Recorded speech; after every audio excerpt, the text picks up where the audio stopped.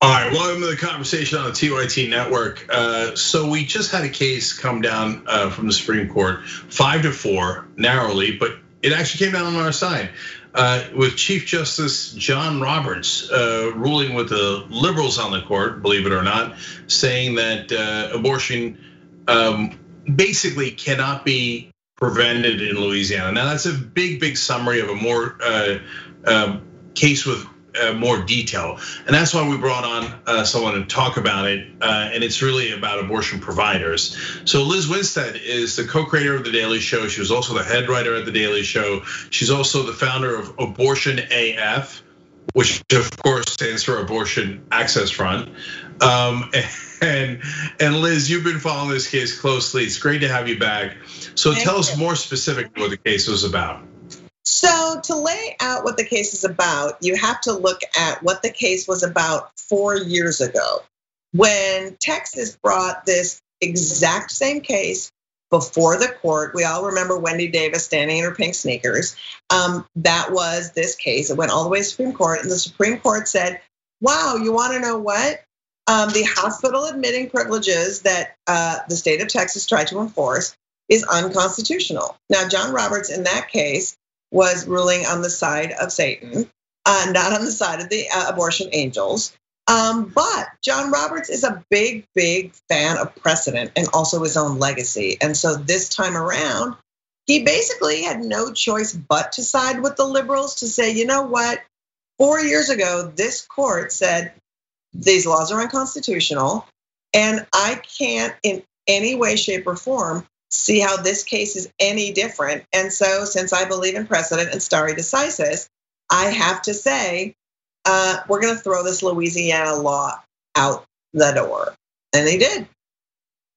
So it's great news for a couple of reasons. One, because without this ruling, Louisiana would have been down to just one abortion provider in the whole state, which would have made it de facto unavailable and inaccessible for huge amount of people in Louisiana, and so that was, of course, the intent of the law. And so the fact that they struck it down is great, and it does create it would have created what the Supreme Court has called a substantial obstacle to getting an abortion. And so, but it goes beyond that. Lizz, to me, probably the best part of the decision is if John Roberts is saying, I'm gonna respect precedent that's been in place for just 4 years. Well, it seems like you would certainly then respect a precedent that's been in place since 1973 called Roe versus Wade. So does that mean this is over? This court will not overturn Roe v. Wade? Well, I think not. And I think that when Roberts wrote in this opinion, pretty specifically saying this particular law, because it had been set, has been something he wanted to uphold, but he did say if something else came down the pike, another type of abortion law, that John Roberts would be willing to hear that and throw it out. We forget oftentimes that there's Roe v. Wade, and then there's been many abortion cases in between. The biggest one probably being Planned Parenthood v. Casey, which was the law that states sued to curb access to abortion. And in that law, they upheld Roe, but they said a state could create laws if they didn't, quote, create an undue burden. But the court never, ever defined what an undue burden was. So that's how you get these Louisiana laws and these Texas laws. And so as we look at what undue burden is or isn't, because there's no definition, these laws could come and strip away Roe to the point where Roe doesn't exist. And I think that we all have to remember that as these laws come through state legislatures, if you have an attorney general in your state that's not going to challenge them, and now that we have a circuit court that's been packed by Trump, we don't have a process for which anybody is going to pay any attention to Supreme Court precedent, and who knows what John Roberts will do next time. Yeah, anything else to look out for in this particular case? The thing that was interesting about this case is that there was a second piece to this case, which is the courts also ruled in the same 5-4 decision, same people, whether or not a clinic would have standing to sue on behalf of patients. If the courts had ruled that clinics didn't have standing, that would mean that it would have to be an individual seeking an abortion who would have to bring a case against the law. And as we all know, it takes about 3 years for a case to go through a court system, and pregnancy is 9 months. So ostensibly, there would have been no cases that would ever be able to be brought to challenge these laws. So the fact that they shut that down is pretty incredible. So it is a double win, but don't celebrate too hard, because a next case is going to come down the pike that who knows how the circuit courts and how Roberts is going to feel about that. Well, I'm going to offer a compromise here, that we celebrate super hard right now, okay, and then get tomorrow for, Yes, I should have come on hammered. Now that I think about it, I should have celebrated and then come on. I kind of blew it. Yeah, but seriously, this is a big win. And Liz, I actually think there's a political ramification here too, which is that, one of Trump's main reasons to go out and vote for him, for conservative or evangelical voters, is don't worry, I'm getting you, no matter what kind of a monster I am or bad guy, or you don't like my language, you don't like the way that I attack people, you don't like that I have 18 mistresses and all that stuff, right? But hey, I'm getting you a conservative Supreme Court justice, and we're going to overturn Roe v. Wade and all this stuff. Now with this Supreme Court ruling in favor of LGBTQ rights, in favor of dreamers, and now in favor of abortion providers, he might be in even bigger trouble in trying to get people out to the polls. Well, here's where I might challenge that, and that is his two guys voted and had very strong language on this abortion case. And I think that a lot of times, and a conversation that progressives need to have more, is that when it comes to dreamers and when it comes to LGBTQ rights, those are people. Abortion is something that you decide to have, right? And so it's always been an outlier, even in progressive spaces, because it's not tangible in the sense that when we're talking about dreamers, we are talking about a group of people who live in our society. And you talk about gay folks, same thing. Abortion is something you have. And so until we rectify as a society that abortion is literally the way that someone has emancipation over their own body, and why that is important to humanity, to human rights, to self-determination, and we really hold that with all of the importance that it is, we're still going to be able to use it as a wedge issue, and progressives are still going to be able to use it as a tool that puts it into a space that they feel they can find compromise on, and I'm fighting against that. Yeah, Liz, I love the way you just framed it, that it's an emancipation issue. That's exactly right. And so, all right, now I also know that there's a case about birth control coming up. So tell us about that. Yeah, so coming down, it could be as early as this week or into July, but we all remember the Hobby Lobby case and how a Christian craft store has decided that they could decide that birth control was against their religious beliefs.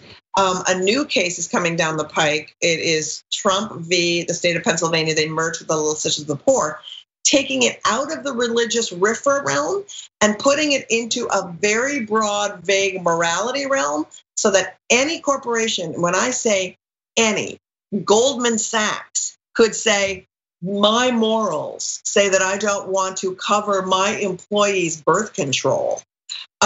It has taken it out of the religious realm and has trumped the most insane argument that corporations not only are religious, but now they're also moral and can have moral decisions made about the healthcare plans of their employees. It could, if they rule on this, the ramifications could be massive. And there is no definition of morality. It's just a broad moral statement. All the corporation needs to say is, my morals object to your birth control. Done. Yeah, with the mythology that the Supreme Court has created over all these years, it's hard to keep track of what the hell they're talking about. Mm-hmm. So if a corporation has morals, who in the corporation does the CEO get to decide? Do the shareholders get to decide? Is like, whose morality are we talking about? Maybe one shareholder believes in abortion and another one doesn't. So, I mean, this is absurd. Well, and also, what if the morality of this corporation, what if the corporation looked at you, Cenk, and said, you want to know what? I don't see you as somebody who should be parenting. I question your judgment on parenting, so I'm going to force you to use birth control. Could that happen? I don't know. Yeah, and by the way, of course they couldn't make you do it, but what they could do is fire you for not doing it. And they could make it so that you can't afford your health coverage if you don't follow their so-called morality. And it's bad enough when that morality is attached to a human being who's controlling your life. I think it's arguably worse when it's an amorphous machine that we created called a corporation. I don't even know what that means. Like, if they have morality, they don't seem to have exhibited one yet, Liz. I know, I have not seen one yet. I've not seen a corporation that I feel like I want to just give over to have them decide whether or not I'm moral. Yeah, so they don't have a great track record on morality. I'm talking about public corporations in particular. All this is absurd, but the Supreme Court can rule the wrong way, and then, God help us all. And yeah, I'll leave it at that. All right, Liz Winstead, as always, you're a national treasure. Thank you for joining us. So great to be here. Thanks so much. All right, welcome back to the conversation on the TYT network. We got a great guest for you guys now. He's in the middle of an election that happened last week. What? As my kids would say. So New York's 12th district, Suraj Patel, and he was running against Carolyn Maloney, and he still is. The race is too close to call. So Suraj, welcome to the Young Turks. Hey, thanks for having me again. Thanks for having me. Yeah, no problem. So let's review, because this is a little complicated. The election was last Tuesday. We have a general sense of some of the other folks who won in New York, like Jamal Bowman, and we celebrated, and Mondaire Jones, and we celebrated those progressive victories. You are challenging Carolyn Maloney, who's another incumbent, who is not as progressive, let's say. But your race is too close to call. So what is the current status of it right now? Yeah, so currently you can tell I'm in my post-campaign beard and just waiting in this weird flux period for myself. So the election ended on Tuesday, but because of vote by mail, 39,000 ballots were cast over the early vote period and on Tuesday last week. And after those ballots were counted, I am down by 650 votes with what we figure is an approximately another 35 to 40,000 ballots in the mail left to count. That won't happen until next week. So we're pretty much tied. Yeah, and so it's 1.6%. I did the math in my head right just now. Kidding, I looked it up earlier. So obviously it's very, very close. And so do I have this part of the math right? So you're saying 39,000 already counted, but there's another 35,000 or so left to be counted. So it's only about 50% reporting, is that right? That's exactly right. That's why it's just absolutely too close to call. And our whole goal in this campaign going forward is to make sure that every single vote is counted. And so, we've got a system in New York where our boards of elections are in all three different boroughs. And so we just have to stay on top and watch these ballots be counted. Okay, and so how do you do that? Because I saw that you wanted the courts to get involved here. So how do you want the courts to get involved? Are you worried about the vote counting, and what's the ideal way to do it? Yeah, so actually we, filed a suit that is very commonplace for anyone. I believe Rep. Maloney will file the same suit. If you want a seat at the Board of Elections table when the votes are counted, you have to file a claim. So we have done that. And so what's going to happen is next week, I think on Monday, they'll start opening up these ballots at all three different board offices and then scan them in. The ballots can be invalidated if the signature on the outside is missing or wrong, or some other technicality. And so one of the things we're going to make sure and do is to make sure that as all the ballots are counted, and watch over so that no one invalidates ballots based on signatures and technicalities, things like that. So it's going to be a long process. There's no doubt. And I wish I'd had some more closure on an election after running such a long one. But at the same time, you mentioned it, Mondaire, Jamal, this was a change election across New York and frankly across the country. People are rejecting a failing status quo. They saw COVID. They saw how our healthcare system needs a complete overhaul. How the inequities in our economy and economic opportunity really befall when something like COVID happens. The working people and working class and small businesses. And then I think at the end of this race, we saw a massive civil rights movement, awakening before our eyes with George Floyd. And people recognize that the way things have been going aren't acceptable anymore. The status quo is just failing.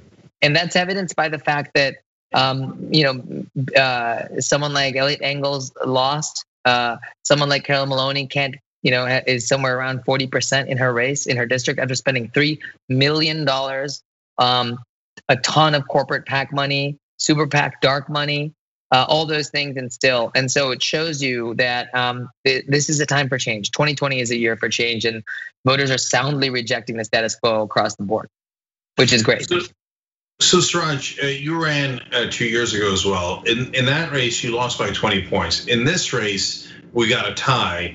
Plus, there was two other progressives in the race that got a decent amount of the vote. Lauren Ashraf got over 10 points. And so that makes it much harder, yet you still closed a big gap. So what do you think was the difference in those 2 years? Why do you think this race is so much more competitive? Great question. And truth is, Lauren and Peter ran excellent races, and our district is one that is very diverse, dynamic. It's the most educated district in the country, and so people are very discerning. They research their candidates and they look. We had three progressives in this race. Our positions on Medicare for all, on Green New Deal, all those things are the exact same. We were branded different, but I don't consider myself DSA. But other than that, three progressives, which means again, the biggest lesson to be learned is how soundly rejected the status quo was. But to your point, we knew we had other progressives in the race, and because of that, we knew the only way to win was to persuade a lot of Maloney voters, persuade what are typically voters who don't go for an insurgent to switch sides and not just go and mobilize people who agree with us. And I think I learned that lesson 2 years ago, Cenk. I ran obviously and ran a very, very hard progressive campaign, but in our district, that wasn't enough. And we learned really honestly that we have to persuade 70% of the vote in our district comes from Manhattan. And, that's not your typical, where we have Brooklyn, we have Queens, where we have a lot of really strong left-leaning support.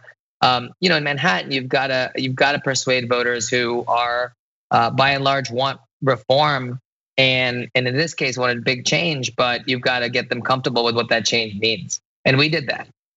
So Suraj, I'm very curious about that then, because you did do it, and you're tied with her now under very, very difficult circumstances.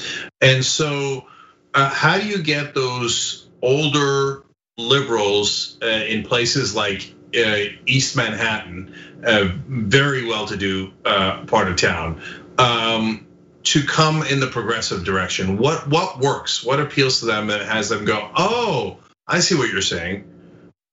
Yeah, on the two issues of our time, first off, I'll say how we started this race. We ran on bold policy ideas.